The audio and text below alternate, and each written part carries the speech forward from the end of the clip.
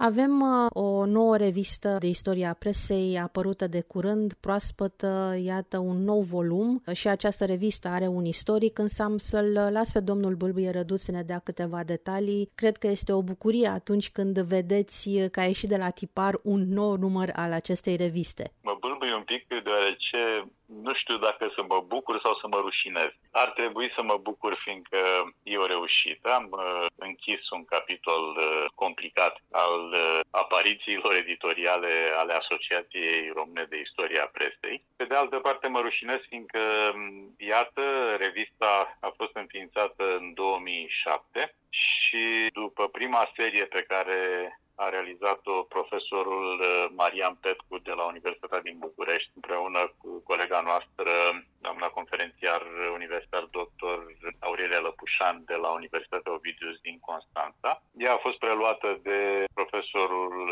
universitar doctor Ilie Rad de la Cluj. Acesta a dat seria nouă, fiindcă revista avea formatul 4, avea un format foarte mare. A dus-o la formatul de carte 17/24 și a păstrat-o așa până la numărul al 16-lea. Numărul al 16-lea a apărut în 2015. Din 2015 revista n-a mai apărut și ca atare toate contribuțiile care s-au strâns, noul colectiv de redacție pe care l-am coordonat, toate contribuțiile au fost ordonate în două numere. Un prim număr care reprezintă anii 10-13, adică numerele 17 la 20 pentru anii 2016-2019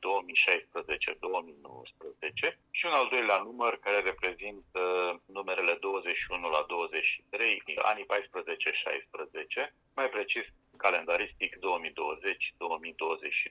Despre acest număr voiam să vorbim astăzi, despre Revista Română de Istorie a Presei, cea care a ajuns practic la zi. Vom scoate și numărul pe 2023, să sperăm că suntem gata cu el și îl putem prezenta la Gaudeamus, alături de revista din 2022, pe care iată am tipărit-o în 2023. Noi avem de-a face cu o publicație științifică de tradiție. Vedeți, revistele în seria lor nouă au fost publicații de câte 200 și ceva de pagini și iată acest ultim număr despre care facem vorbire are 232 de pagini, redactat în stil academic, cu note de subsol, cu bibliografie, cu abstract în limbi străine, exact așa cum îi de bine unei publicații științifice. Suntem o revistă de nișă, nu suntem o revistă de mare tiraj și de mare circulație, deoarece și preocuparea pentru istoria presei este o preocupare relativ restrânsă. În fiecare universitate mai există câte un curs la catedrele, la facultățile de jurnalism, la cele de comunicare, de un curs de istoria comunicării sau de istorie a relațiilor publice sau de istorie a jurnalismului, a presei române. Atunci, acești specialiști, plus cercetătorii din domeniul biblioteconomiei și științelor informării, de pe la bibliotecile mari, plus colectivele mari de cercetare de pe la institutele de istorie, cam aceștia, plus câțiva împătimiți, toți gazetari care s-au concentrat asupra chestiunilor legate de istoria și evoluția presei, devenirea presei. Aș vrea să-l citez aici pe regretatul Neagu Droiu, Dumnezeu să-l odinească, un om extraordinar. Toți aceștia alcătuim Asociația Română de Istorie a Presei. Revista este un produs al acestei asociații. Asociația organizează în fiecare an un congres internațional de istorie a presei și editează un volum al congresului și în egală măsură scoate un număr de revistă, spuneam, consistent, de format anual, o revistă științifică cu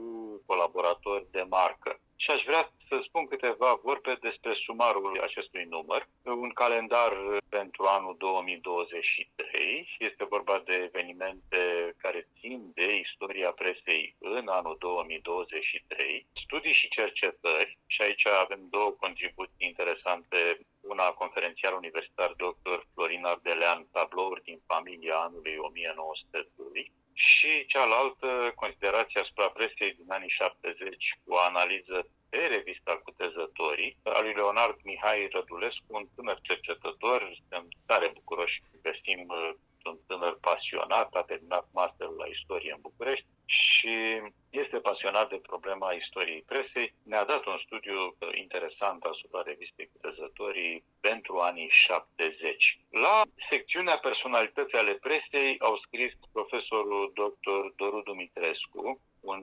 bun specialist pentru începuturile secolului al XX-lea. Mă refer la Nicolae Filipescu, jurnalist, de altfel este autorul unei teze de doctorat și a unei biografii, unui studiu monografic foarte serios referitor la personalitatea politicianului și gazetarului, omului de spirit Nicolae Filipescu, și conferențiar universitar dr. Bogdan Teodor, dublat de cercetătorul științific dr. Mihaela Teodor, Ilie Bărbulescu, profesorul, omul și publicistul, scurtă schiță biografică. La rubrica afișe pentru dicționarul presei române, profesorul dr. Vasile Păstăilă scrie despre presa din Bucovina. La dosarul tematic se deschide cu un cuvânt înainte al profesorului Mihai Milca, cunoscut sociolog și publicist, într-o oarecare epocă și redactor șef adjunct al Scânteii Tineretului. Mai scriu în dosarul tematic Ovidiu Marian, Lucreția Lustig, Cleopatra Lorințiu, Mioara Vergu și, nu în ultimul rând, șeful secției externe a publicației Ioan Timofte, care ne povestește cum era să fie externist la Scânteia Tineretului și, ca să nu uit, mai am un nume de adăugat, Justin Muraru. Iată un prim set de colaboratori care au alcătuit un tablou al publicației Scânteia Tineretului din anii 70-80.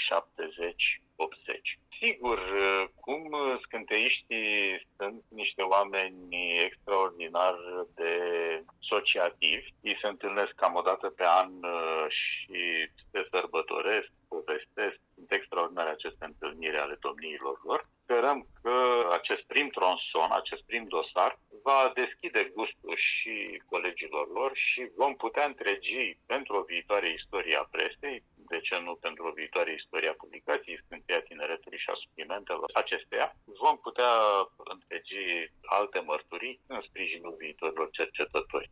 Secțiunea de recenzii adună prezentări de cărți din domeniul de interes al revistei. Ion Vinea, Opere, volumul al 12-lea, Publicistica, 1943-1944. Este o ediție îngrijită de doamna profesor Elena Zaharia-Filipas și tânăra și inimoasa conferențiară universitar dr. Magdalena Raduta de la Universitatea din București. Este vorba după aceea de publicațiile periodice românești, tom 6, 1936-1944, partea 1, o recenzie semnată de Silviu Constantin Nedelcu. O altă recenzie asupra lucrării Mihaelei Teodor, Anatomia cenzurii, comunizarea presei din România 1944-1947.